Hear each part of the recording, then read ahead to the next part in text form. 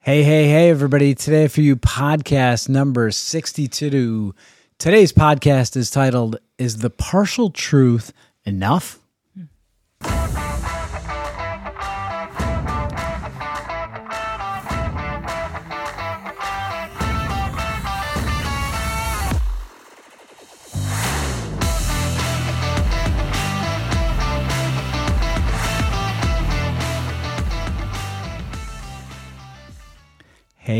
Hey, everybody.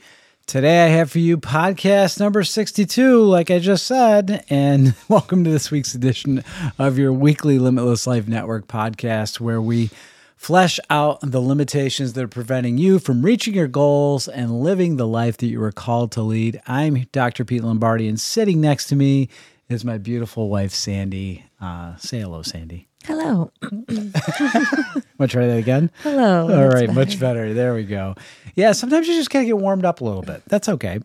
So just want to say thank you once again for the people that reached out this week and said that they really enjoyed the podcast. I had a couple more people that I didn't even know listened that reached out to me and said they really liked the podcast. So thank you for your positive comments, because it means a lot to me to know that we're reaching more people and trying to deliver a great message each and every week. So anyway, if you are enjoying the content, be sure to obviously subscribe, hit the subscribe button, ding, on YouTube, or like it, follow it, share it. But most importantly, I guess the biggest thing, if you want to do me a favor, do Sandy a favor, do us a big solid, write us a review. You know, it doesn't take long, but just share to the world how much this is meant to you listening to this and what you get from it.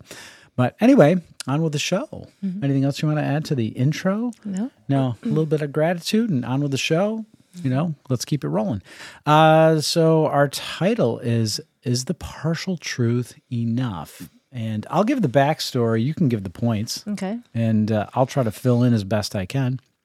Backstory. So the past week, I've been conducting an interview to hire someone. And so whenever you do an interview, you're trying to really discern whether people are being forthright with you, being honest, giving you like really clear answers. And something that I've learned over the years of having conducted different interviews is that people will say just about anything to get hired. And not everybody is always forthright and truthful with their answers. So I developed a new strategy that is very effective, and that is I have other people talk to the person I'm interviewing. So I do my own type of interview, and then I allow the person to be with other people that kind of ask their own informal questions. And then we convene to see if the stories are congruent and everything jives. And it's really quite remarkable how other people can ask the same person's the same question, and they end up getting more details. Mm-hmm. And I think part of it is because different people make people feel comfortable too, mm-hmm. right? So you're really just ultimately trying to get a clean picture and ultimately the whole truth and nothing but the truth. Mm-hmm. So help you God. So that brings us to our 5 points. What do we have for points today? Point number 1, we often suffer needlessly when we don't fully understand the whole story. Okay, so today this came evident to me speaking with a practice member who I noticed was a bit off today, a senior citizen, and I noticed they were a bit unstable. Their verbal skills were a little bit slower. Their comprehension was a little bit slower, and I asked her. I said, "What's going on?" She's like, "It's this new medicine I'm on.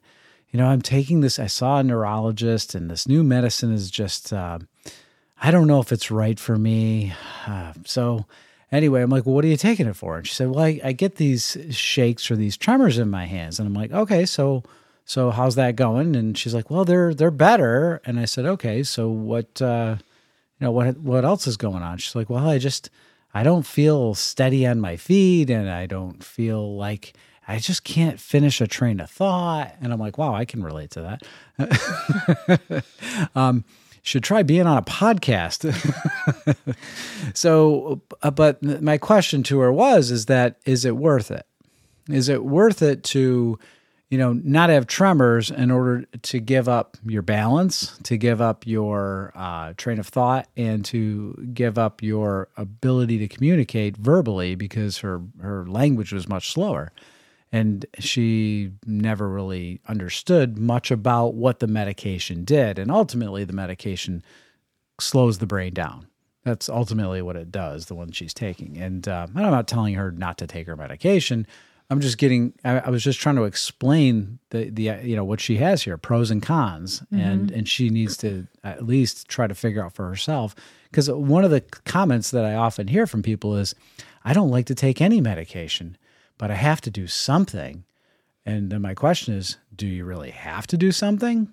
Like, what's worse, the shaking and imbalance or the imbalance? Like, would you rather have hands that shake, or would you rather be off balance, potentially fall, not have good cognition, and poor verbal skills? That's what you've got to choose from. So, knowing the full story can at least help you to make a better decision. Right. And we often suffer needlessly. And in that case, like, here's this woman, she was suffering and thinking, well, I better do this because this is what the doctor recommended. Yeah. Yeah. And, well, yeah. What are you going to say? No, I mean, are there other options? Can we get a better understanding of what's causing the tremors, right? Those are just what questions could we be asking? Right. So, and that brings me to like that same quote I always say, the quality of the questions that you ask are going to determine the quality of the life that you lead. Yeah. So a better quality question going deeper is going to definitely pay off there to know more of the story, right? For sure. Yeah. So that brings us to our second point. Point number 2, we often intentionally overlook the details we don't like and focus on the parts that we do like.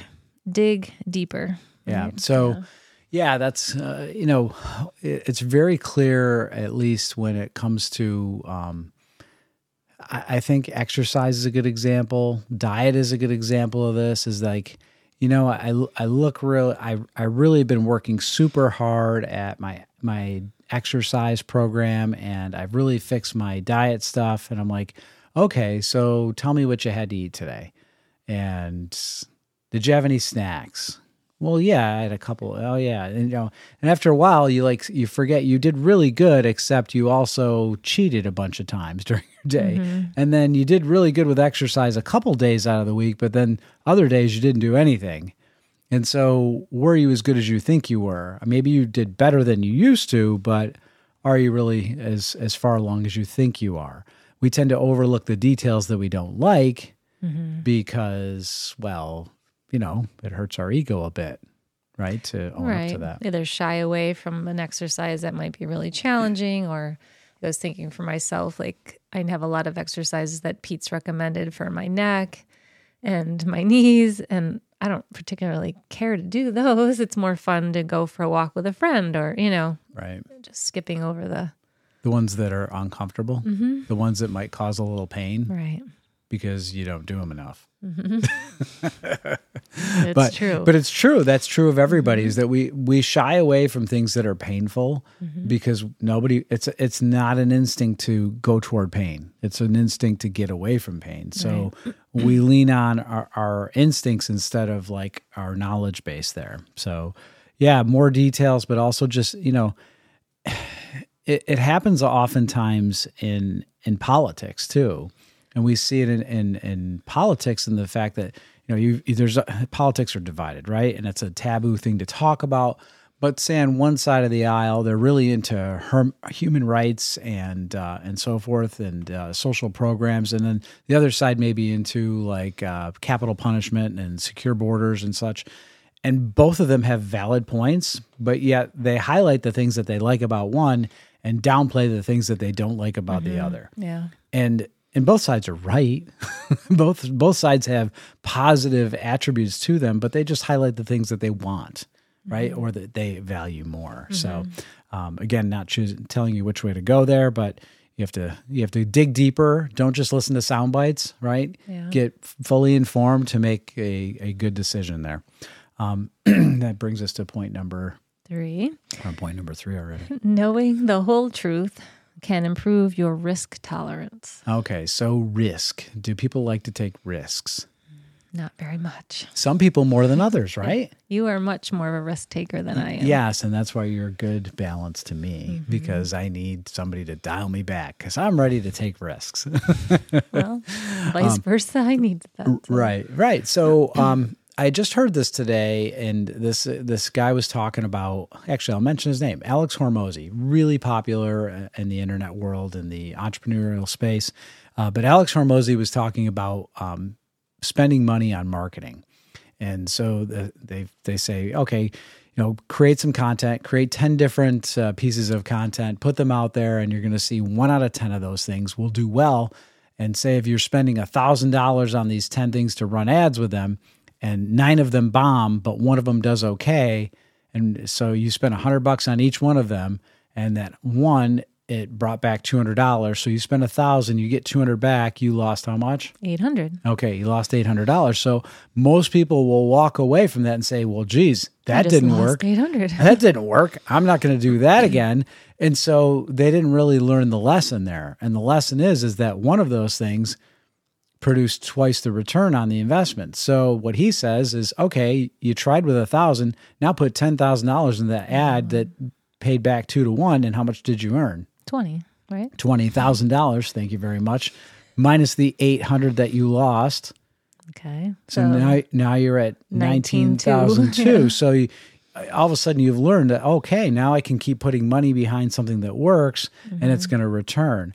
But what happens is that when you learn more like that, now you are more informed to take the risk. Right. And so what happens now, you're going to spend money on that ad that returns 2 to 1 until it doesn't return 2 to 1 anymore. Now it stops working altogether. Now you got to try 10 new ads to get the 1 out of 10 again. Or what he said the really smart people do is that they try those 10 ads. They're always constantly trying 10 new ads.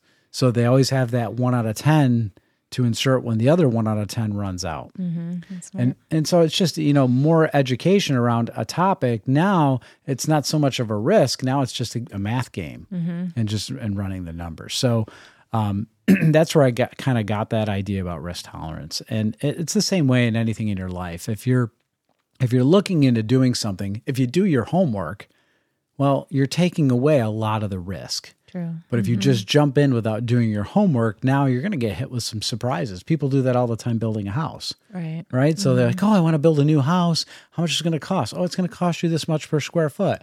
Okay, but I didn't buy a lot yet. I don't have a building permit. And then there's all these other hidden, I have to get a well, a septic tank. I have to have a driveway. I need all this fill brought, like all these hidden costs that, the building and structure itself is, $150 a square foot. But now you've already spent, another $100,000 that you didn't plan on spending because you didn't do your homework.